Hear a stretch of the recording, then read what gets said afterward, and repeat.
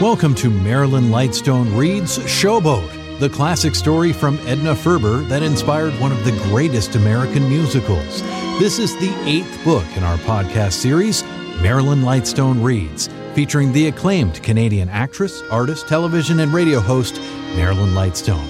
You can find the entire series online at classicalfm.ca or through your favorite podcast app.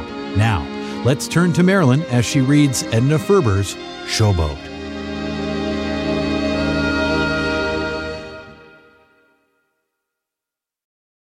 Chapter 12.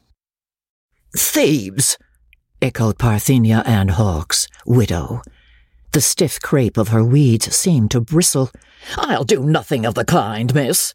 If you and that fine husband of yours think to rid yourself of me that way—" "Oh, but, Mama, we're not trying to rid ourselves of you. How can you think of such things? You've always said you hated the boat, always. And now that Papa...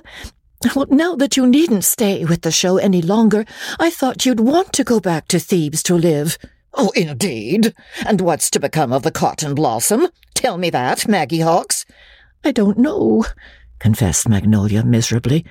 I don't know. That's what I think we ought to talk about." The Cotton Blossom, after her tragic encounter with the hidden snag in the Mississippi, was in for repairs. The damage to the showboat had been greater than they had thought. The snag had, after all, inflicted a jagged wound. So, too, had it torn and wounded something deep and hidden in Magnolia's soul. Suddenly, she had a horror of the great river, whose treacherous secret fangs had struck so poisonously. The sight of the yellow, turbid flood sickened her, yet held her hypnotized. Now she thought that she must run from it, with her husband and her child, to safety. Now she knew that she never could be content away from it. She wanted to flee. She longed to stay. This, if ever, was her chance. But the river had Captain Andy. Somewhere in its secret coils he lay. She could not leave him. On the rivers, the three great mysteries, love and birth and death, had been revealed to her.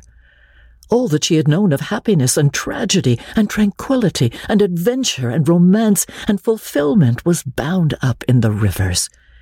Their willow fringe banks framed her world. The motley figures that went up and down upon them, or that dwelt on their shores, were her people. She knew them, was of them. The Mississippi had her as surely as it had little Andy Hawkes. "Well, we're talking about it, ain't we?" Mrs. Hawkes now demanded. "I mean, the repairs are going to be quite expensive. She'll be laid up for a month or more, right in the season. Now's the time to decide whether we're going to try to run her ourselves, just as if Papa were still—" "I can see you've been talking over things pretty hard and fast with Ravenel. Well, I'll tell you what we're going to do, miss. We're going to run her ourselves. Leastways, I am." "But, Mama—" "Your pa left no will. Hawkes all over. I've as much say-so as you have. More, I'm his widow. You won't see me willing to throw away the goodwill of a business that it's taken years to build up. The boat's insurance will take care of the repairs. Your pa's life insurance is paid up, and quite a decent sum for him. I saw to that. You'll get your share, I'll get mine. The boat goes on like it always has. No Thebes for me. And you'll go on playing ingenue leads. Ravenel, Duvenal. Kim—" "No!" cried Magnolia, much as Parthy had years before. "Not Kim." "And why not?" There was about the widow Hawkes a terrifying and invincible energy. Her black habiliments of woe billowed about her like the sable wings of a destroying angel. With Captain Andy gone, she would appoint herself commander of the Cotton Blossom Floating Palace Theatre. Magnolia knew that. Who, knowing Parthy, could imagine it otherwise? She would appoint herself commander of their lives. Well, Magnolia was no weakling. She was a woman of metal. But no metal could withstand the sledgehammer blows of Parthy Ann Hawkes' iron. It was impossible that such an arrangement could hold. From the first, Ravenel had rejected it, but Magnolia's pleadings for at least a trial won him over, but grudgingly. "It won't work, Nola, I tell you. We'll be at each other's throats. She's got all kinds of plans. I can see them whirling around in her eye." "Oh, but you will try to be patient, won't you, Gay? For my sake and Kim's." But they had not been out a week before mutiny struck the Cotton Blossom. The first to go was Windy. Once his great feet were set toward the gangplank, there was no stopping him. He was over 70 now, but he looked not an hour older than when he had come aboard the Cotton Blossom almost 15 years before. To the irate widow he spoke briefly, but with finality. "You're Hawk's widow. That's why I said I'd take her same's if Andy was alive. I thought Nolly's husband would boss this boat, but seems you're running it. Well, ma'am, I ain't no petticoat pilot. I'm off the end of this trip down. Young Tanner'll come aboard there and pilot you." "Tanner? Who's he? How'd you know I'd want him? I'm running this boat." "You better take him, Mrs. Hawks, ma'am. He's young and not set in his ways, and likely won't mind your nagging. Well, I'm too old. Lost my taste for the rivers, anyway, since Cap went. Lost my nerve, too, seems like. Well, ma'am, I'm going." And he went. Changes came then, tripping on each other's heels. Miss Means stayed, and little weak-chested Mr. Means. Frank had gone after Magnolia's marriage. Ralph left. Parthy met these difficulties and defeats with magnificent generalship. She seemed actually to thrive on them. "Do this, do that." Ravenel's right eyebrow was cocked in a perpetual circumflex of disdain. One could feel the impact of opposition whenever the two came together. Every fibre of Ravenel's silent, secretive nature was taut in rejection of this managerial mother-in-law.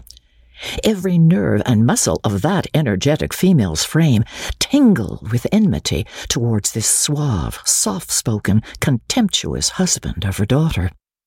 Finally, "Choose," said Gaylord Ravenel, "between your mother and me." Magnolia chose. Her decision met with such terrific opposition from Parthy as would have shaken any woman less determined and less in love. "Where are you going with that fine husband of yours? Tell me that." "I don't know." "I'll warrant you don't. No more does he. Why are you going? You've got a good home on the boat." "Kim, school—" "Oh, fiddlesticks." Magnolia took the plunge. I'm not... Gay's not happy any more on the rivers." "You'll be a sight unhappier on land before you're through. Make no mistake about that, young lady." "And where'll you go? Chicago, What'll you do there? Starve and worse. I know. Many's the time you'll wish yourself back here." Magnolia, nervous, apprehensive, torn, now burst into sudden rebellion against the iron hand that had gripped her all these years. "How do you know? How can you be so sure? And even if you are right, what of it? You're always trying to keep people from doing the things they want to do. You're always wanting people to live cautiously. You fought to keep Papa from buying the Cotton Blossom in the first place and made his life a hell, and now you won't leave it. You didn't want me to act. You didn't want me to marry Gay. You didn't want me to have Kim. Maybe you were right. Maybe I shouldn't have done any of those things. But how do you know? You can't twist people's lives around like that, even if you twist them right. Because how do you know that even when you're right, you mayn't be wrong? If Papa had listened to you, we'd be living in Thebes. He'd be alive, probably. I'd be married to the butcher, maybe. You can't do it. Even God lets people have their own way, though they have to fall down and break their necks to find out they were wrong. You can't do it. And you're glad when it turns out badly." She was growing incoherent. Back of Parthy's opposition to their going was a deep relief of which even she was unaware, and whose existence she would have denied had she been informed of it. Her business talent, so long dormant, was leaping into life. Her energy was cataclysmic. One would almost have said she was happy. She discharged actors' crew, engaged actors' crew, ordered supplies, spoke of shifting to an entirely new territory the following year, perhaps to the rivers of North Carolina and Maryland. She actually did this, though not until much later. Magnolia, years afterwards, reading her mother's terse and maddening letters, would be seized with a nostalgia not for the writer, but for the lovely-sounding places of which she wrote, though they probably were as barren and unpicturesque as the river towns of the Mississippi and Ohio and Big Sandy and Kanawha. "We're playing the town of Bath on the Pimlico River," Parthy's letter would say, or "We had a good week at Queenstown on the Sassafras." Magnolia, looking out into the grey Chicago streets, slippery with black ice, thick with the Lake Michigan fog, would repeat the names over to herself. Bath on the Pimlico, Queenstown on the Sassafras. Mrs. Hawkes, at parting, was all for Magnolia's retaining her financial share in the Cotton Blossom, the money accruing therefrom to be paid at regular intervals. In this she was right. She knew Ravenel. In her hard and managing way, she loved her daughter, wished to ensure her best interests. But Magnolia and Ravenel preferred to sell their share outright if she would buy. Ravenel would probably invest it in some business, Magnolia said. "Yes, monkey business," retorted Mrs. Hawkes, then added earnestly, "Now mind, don't you come snivelling to me when it's gone and you and your child haven't a penny to bless yourselves with.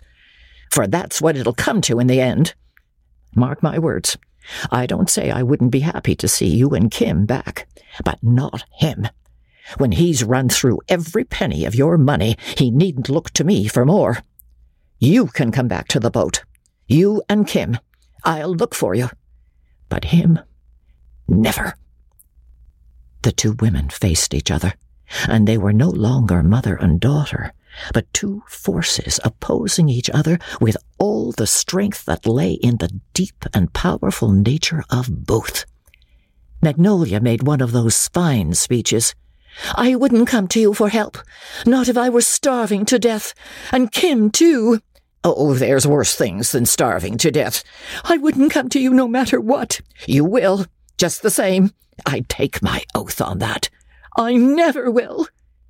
Secretly, she was filled with terror at leaving the rivers, for the rivers and the little inaccessible river towns and the indolent and naive people of those towns, whose very presence in them confessed them failures, had, with the years, taken on, in Magnolia's eyes, the friendly aspect of the accustomed. Here was comfort assured. Here were friends. Here the ease that goes with familiarity. Even her mother's bristling generalship had in it a protective quality. The very showboat was a second mother, shielding her from the problems and cares that beset the land-dweller. The Cotton Blossom had been a little world in itself, on which life was a thing detached, dreamlike, narcotic. As Magnolia Ravenel, with her husband and her child, turned from this existence of ease to the outside world, of which she had already had one bitter taste, she was beset by hordes of fears and doubts. Yet opposing these, and all but vanquishing them, was the strong love of adventure, the eager curiosity about the unknown which had always characterized her and her dead father, the little captain, and caused them both to triumph thus far over the clutching, cautious admonitions of Parthenia and Hawkes. Fright and anticipation, nostalgia and curiosity, a soaring sense of freedom at leaving her mother's too protective wing, a pang of compunction that she should feel this unfilial surge of relief. They were going, You saw the three of them scrambling up the steep riverbank to the levee, perhaps for the last time, Magnolia thought with a great pang. And within herself a voice cried, "No, no." Ravenel, slim, cool, contained. Magnolia, whiter than usual, and frankly tearful. The child, Kim, waving an insouciant farewell with both small fists. They carried no bundles, no parcels, no valises. Ravenel disdained to carry parcels. He did not permit those of his party to carry them. Two men in tattered and faded blue overalls made much of the luggage, stowing it inefficiently under the seats and over the floor of the livery rig, which had been hired to take the three to the nearest railway station, a good 12 miles distant. The Cotton Blossom troop was grouped on the forward deck to see them off. The Cotton Blossom lay, smug, safe, plump, at the water's edge. A passing side-wheeler, flopping ponderously downstream, sent little flirty waves across the calm waters to her, and set her to palpitating coyly. "Goodbye! Goodbye! Right now!" Miss Mean's face distorted in a ridiculous pucker of woe. Ravenel in the front seat with the driver. Magnolia and Kim in the back seat with the luggage protruding at uncomfortable angles all about them. Parthenia Ann Hawkes, the better to see them, had stationed herself on the little protruding upper deck forward, the deck that resembled a balcony, much like that on the old Cotton Blossom. The livery nag started with a lurch up the dusty village street. They clattered across a bridge toward the upper road. Magnolia turned for a last glimpse through her tears. There stood Parthenia Ann Hawkes, silhouetted against sky and water, a massive and almost menacing figure in her robes of black, tall, erect, indomitable. Her face was set. The keen eyes gazed, unblinking, across the sunlit waters. One arm was raised in a gesture of farewell. Ruthless, unconquerable, headstrong, untamed, terrible. She's like the river, Magnolia thought through her grief, in a sudden flash of vision. She's the one, after all, who's like the Mississippi. A bend in the upper road, a clump of sycamores, the river, the showboat, the silent black-robed figure were lost to view. Thanks for listening to Marilyn Lightstone Reads Showboat. This episode was produced by Justin Eacock, executive producer Moses Znaimer. This is the 8th book in our Marilyn Lightstone Reads podcast series. Other readings include Anne of Green Gables, The Age of Innocence, Pride and Prejudice, and The Woman in White. You can also help support this podcast by recommending it to your friends and leaving a 5-star review in your preferred podcast store.